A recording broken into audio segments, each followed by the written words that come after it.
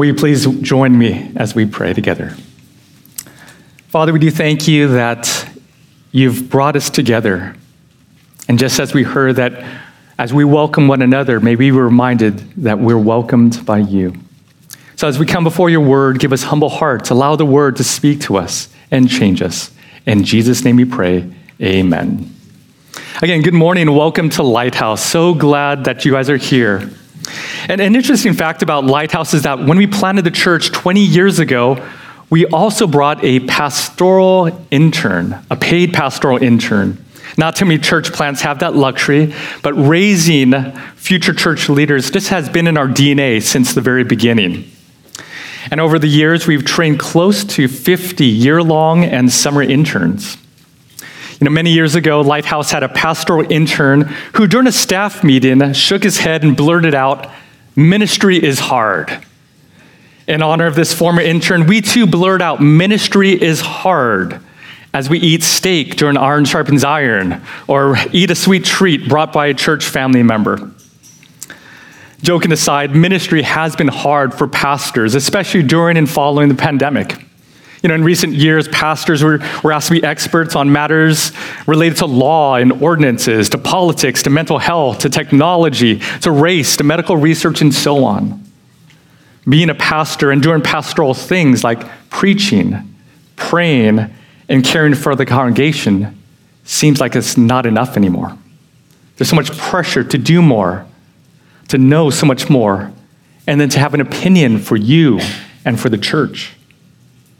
And this is one of the reasons why our small group book that we're going through, You're Not Crazy, was written. The back cover says, being a pastor is hard work, whether it's relational difficulties in a congregation, growing opposition toward the church as an institution, or countless other unexpected challenges. It's no surprise if you're tempted to give up or feel like you're going crazy.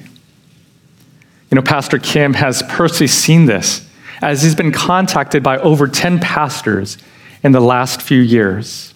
And at least 8 of them have told him they were leaving the ministry. Ministry is hard. Before continuing, though, I want to just press the pause button and just to let you know, my church family, that you have cared so well for the elders, for the pastoral staff, from the associate pastors to the administrators, to the deacons. You've cared so well for us. And we're so thankful for that. And most importantly, we thank you that each of you are just wanting to be Christ-formed, that you want to live for Christ. And that makes our job so much easier, and it brings us such joy. But for the past few minutes, though, I've used the word ministry to describe what a pastor does with the church members. But I'd like to broaden how I use the word ministry for this message. So when I mention ministry, I'm speaking to the youth and college advisors as you're ministering to the students. I'm speaking to small group leaders as you minister to those in your small group.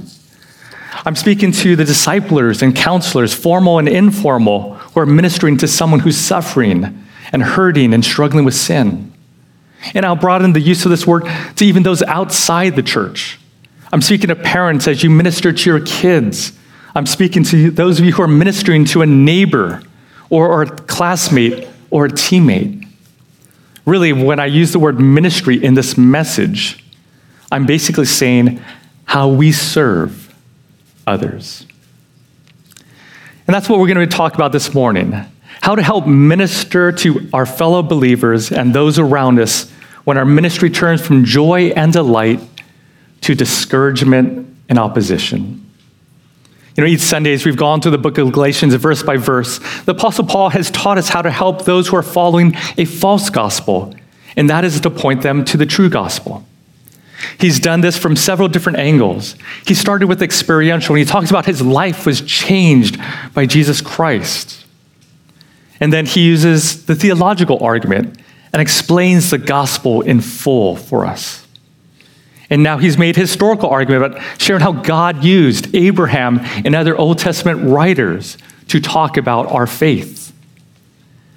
And for our particular passage,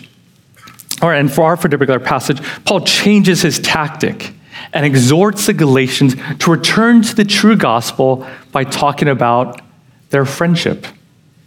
He's appealing to their hearts by using a relational argument. For our particular passage, the flow of Paul's argument goes like this. He'll give them a command to become like him as he's become like them in Christ. And then he'll take them down memory lane to the early days when he preached the gospel and they embraced the gospel. Then he'll jump to their current day and contrast how their lives were so different because they've been influenced by false teachers who've taught them a false gospel. So let's take a look at our passage. So please turn or tap in your Bibles to Galatians chapter 4, and we'll be taking a look at verses 12 through 20. Brothers, I entreat you, become as I am, for I also have become as you are. You did me no wrong. You know it was because of a bodily ailment that I preached the gospel to you at first. And though my condition was a trial to you, you did not scorn or despise me, but received me as an angel of God, as Christ Jesus. What then has become of your blessedness?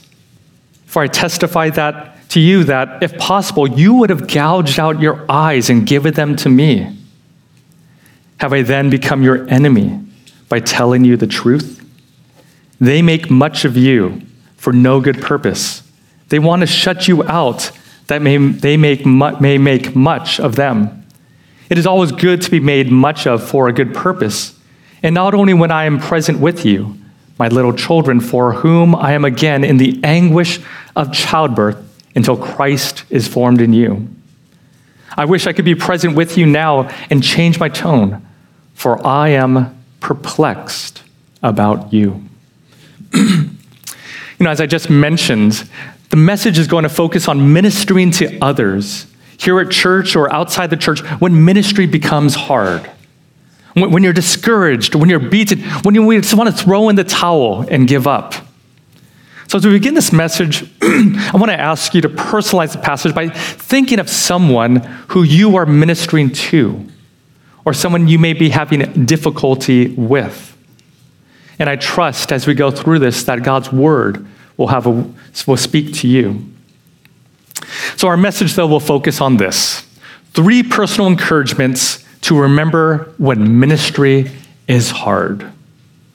The first encouragement is this, to remember the gospel transformed me so it can transform them. It's obvious, but when it comes to ministry and serving, it involves people. Have you thought about the purpose of relationships with family members or friends and fellow church members? God created us to be relational beings who enjoy conversations with others, enjoying common interest, enjoying exploration, and enjoying fellowship around Christ. Relationships are special because of the time we spend together creating shared experiences. But I believe the purpose of relationships is to do all the things we've just mentioned under, though, the ultimate goal of having Christ formed in us and in others. We love and serve each other so that we may become like our Savior. The Apostle Paul captured his relationship with his Galatian Christian brothers and sisters in verse 19. My little children, for whom I am again in the anguish of childbirth until Christ is formed in you. That should be our guiding light as we minister to others, especially when ministry is hard. We want Christ to be formed in those we serve. And as we serve others, we also want Christ to be formed in us. But you may be wondering, what does being Christ formed look like? Galatians 2:20 paints a beautiful picture for us. It says, I have been crucified with Christ. It is no longer I who live, but Christ who lives in me. And the life I now live in the flesh, I live by faith in the Son of God who loved me and gave himself for me.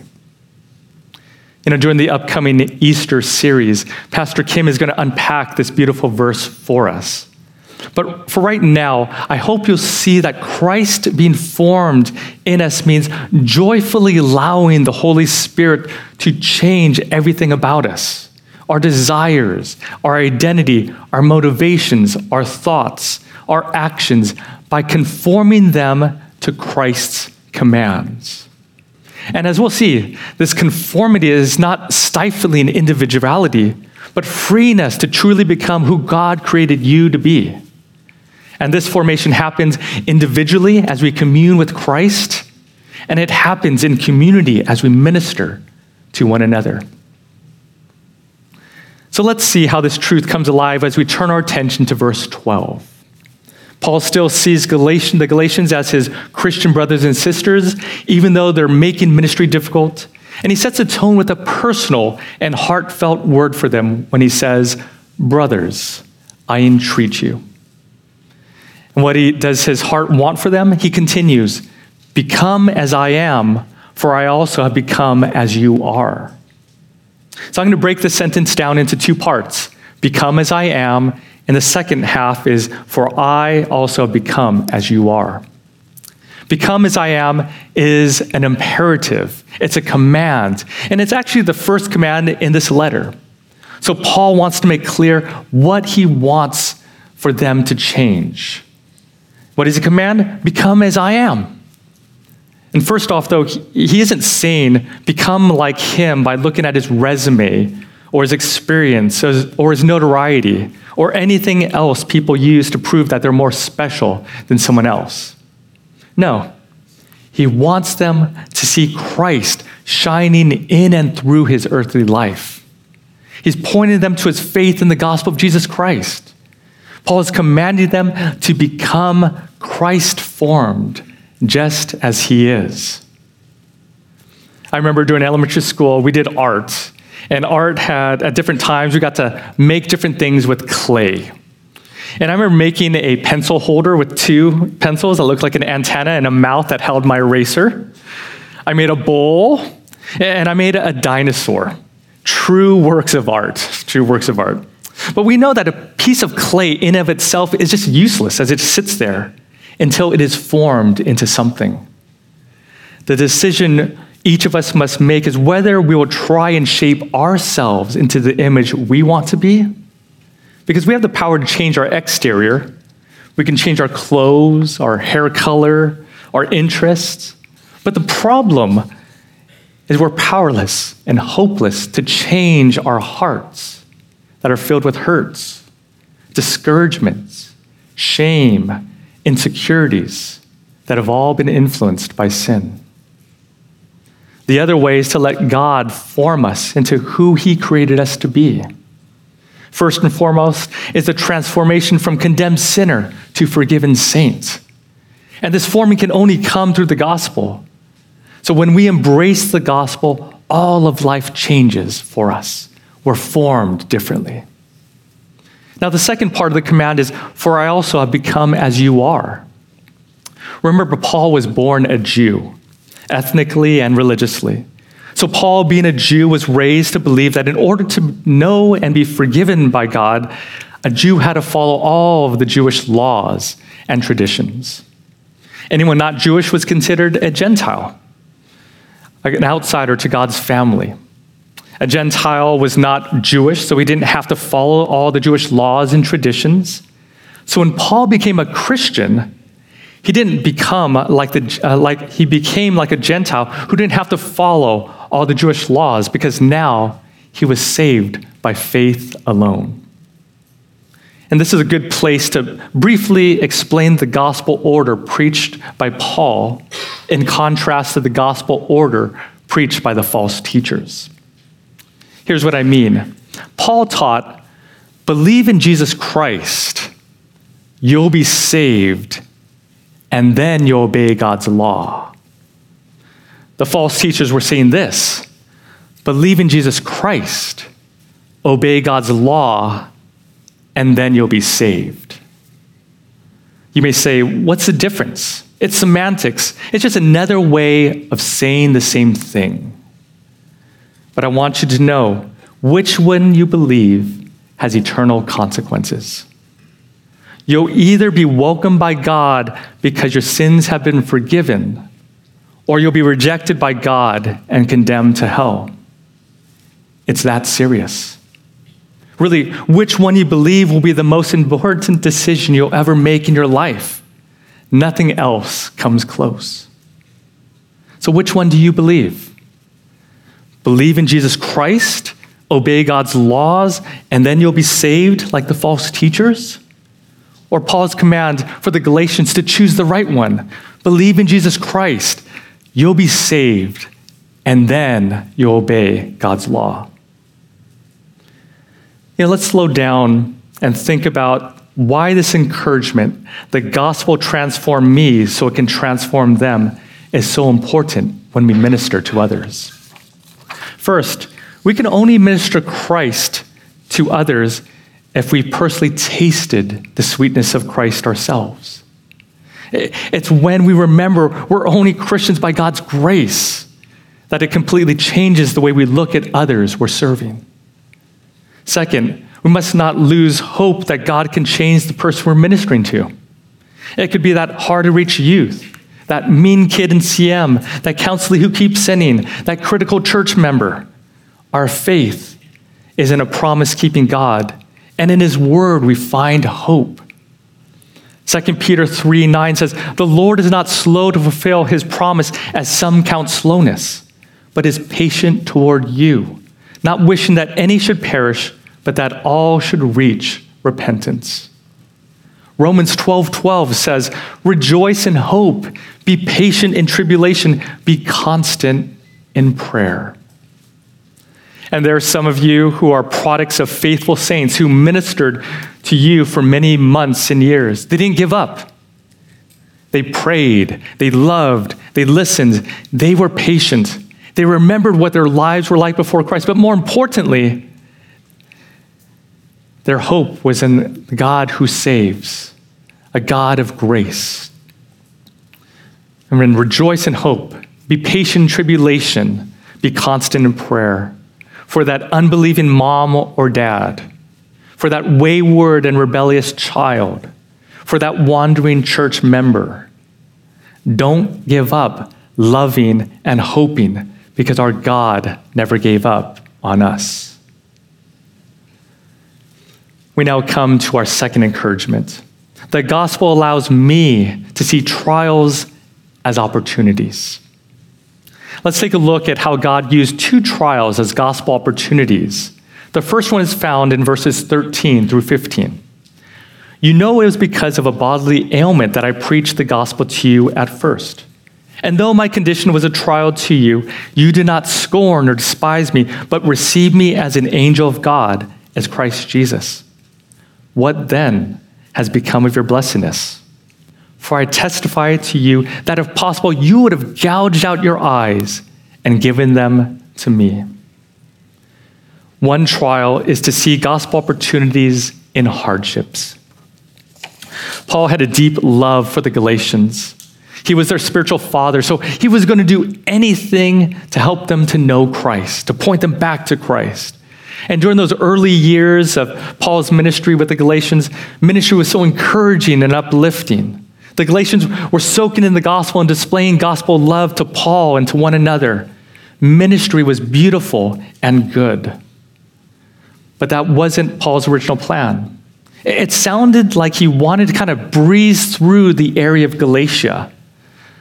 But sometimes we have plans. And sometimes God just shakes his head and saying, "I know you have plans, but I have greater plans for you." But did you catch what slowed the Apostle Paul down? A physical ailment. Paul doesn't tell us what it is, but there's some clues that possibly had something to do with his eyes from our passage. And at the end of the letter, when he writes, "See with what large letters I'm writing to you with my own hands." For argument's sake, let's just say the illness affected his eyes. And all we know is that Paul said his eyes were a trial. Maybe one of our doctors or optometrists can tell us what that diagnosis is, but I'm thinking it's not good if it was his trial. Using my imagination, they must have looked crazy, mixed Hollywood zombie eyes with college students during finals week pulling all-nighters. That's probably what's going on there. But you looked at him and you would have kind of flinched. Or maybe as you looked at him, your eyes would begin to water in pain. And this is kind of how Paul was. He was limited in his sight, so he wasn't able to travel, and he was just in a localized area. But place yourself in Paul's sandals. He had important plans to meet people who were interested in the gospel in other places. He had an itinerary to make the best use of his time and his money. But now, because of physical ailment, he has to wait. The gospel reminded Paul who his faith was placed in. It was placed in the God who is sovereign, even over infections, trip plans that are changed, and money. So Paul learned the lesson that hardships are gospel opportunities. So when you're faced with a trial, you can ask yourself, what opportunity is God presenting me right now? And during a hardship, you just ask yourself, what is the opportunity that God is presenting me right now? Paul saw a gospel opportunity by not letting his physical illness get in the way. And listen to how the Galatians responded by this. The Galatians did not wrong Paul. They did not scorn him. They didn't despise him. And later in verse 15, they would have gouged out their own eyes and given them to Paul. They cared so much for him. Remember, right worship leads to right living. Right understanding of God's sovereignty leads to a right way of seeing hardships as gospel opportunities. Many years ago, our church went through a small group season reading and studying a book written by Ken Sande called The Peacemaker. It was a book on how to resolve conflicts like Matthew 5:9. Blessed are the peacemakers, for they shall be called sons of God. And this was the first time I heard conflict provides opportunities.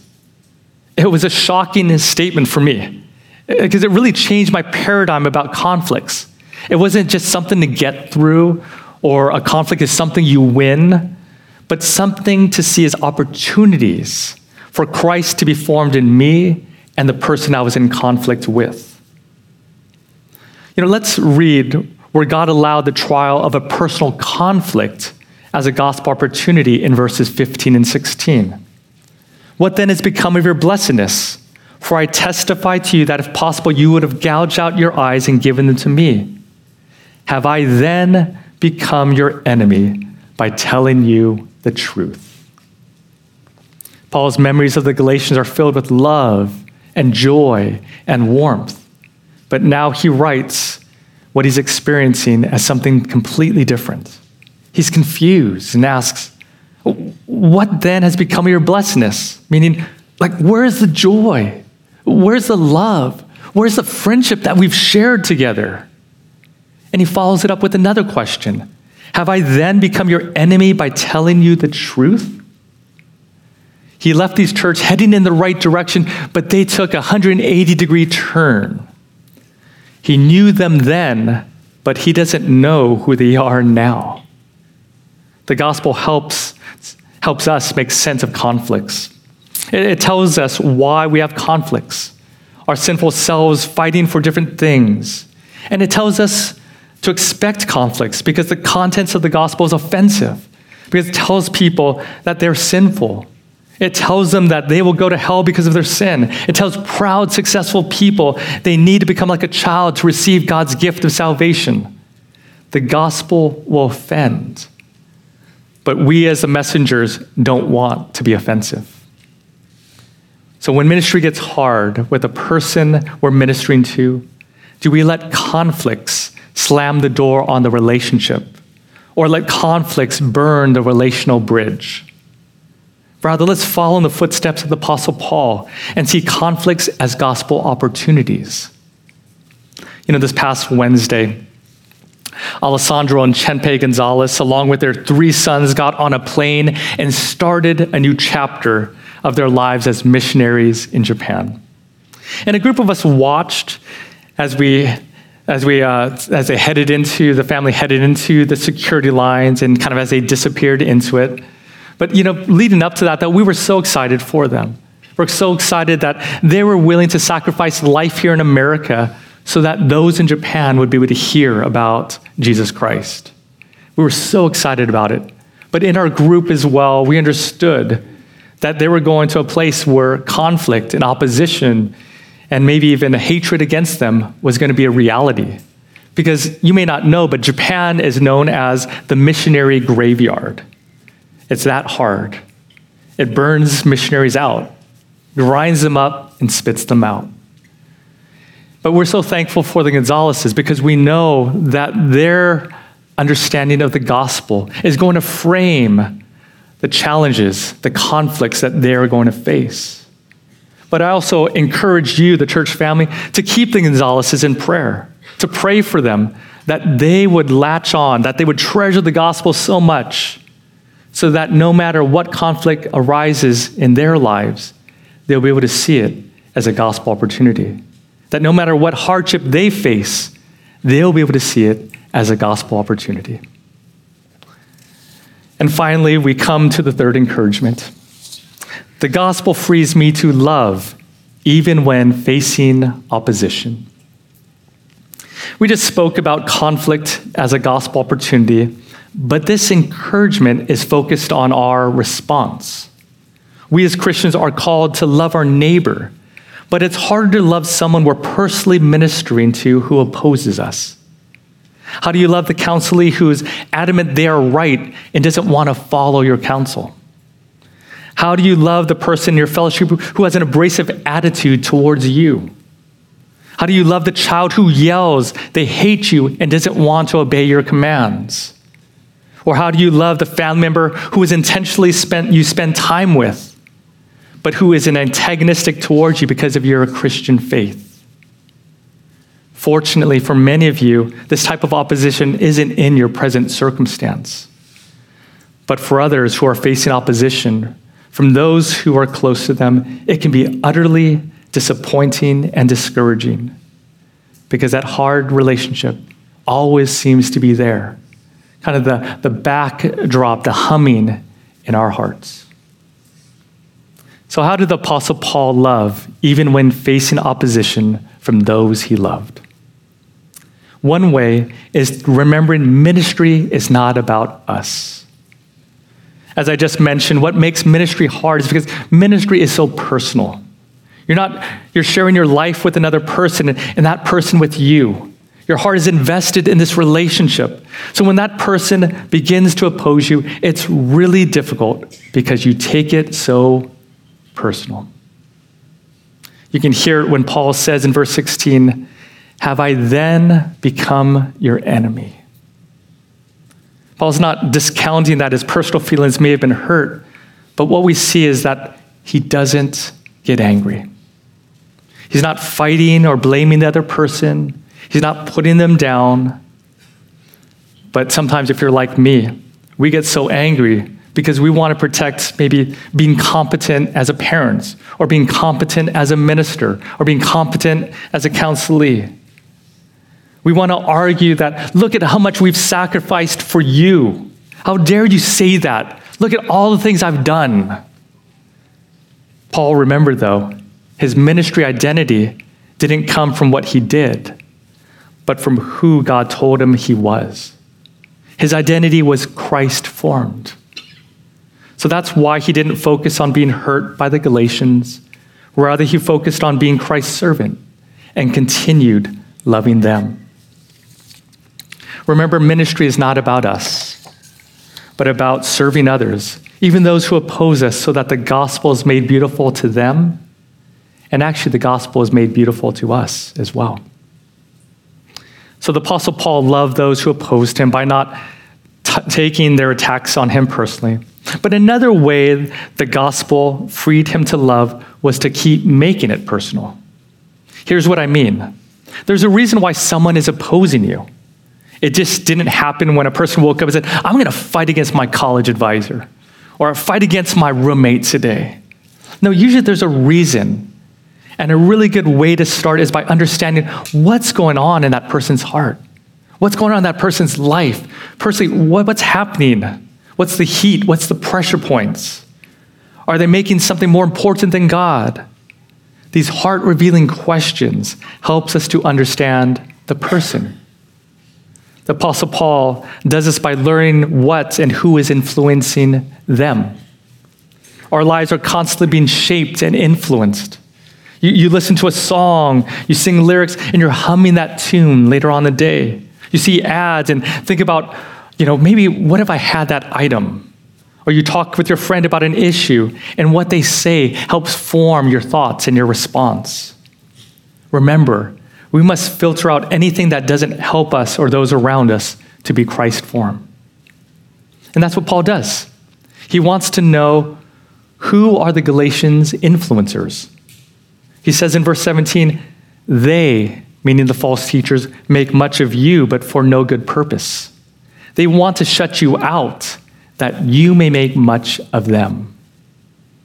What we see is that the Galatians were being influenced by these false teachers who were motivated by their pride. They wanted to be esteemed and elevated as the elite.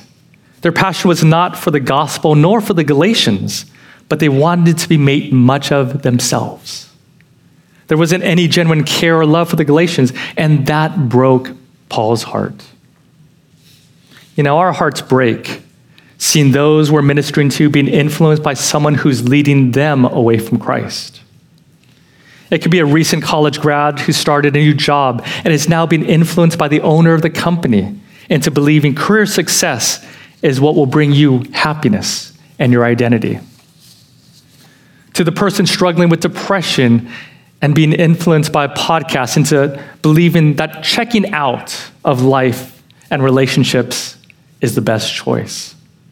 To the high school girl who for the first time has someone who's interested in her and she's swept off her feet, unfortunately by a smooth-talking, non-Christian guy whose motivations are far from pure. And when you try and help each of the people that you care deeply about, you only hear opposition. You don't really know me. If you knew me, you'd be happy for me. You don't understand. Unfortunately, this is what was happening with the Galatians. They wanted so badly to be included.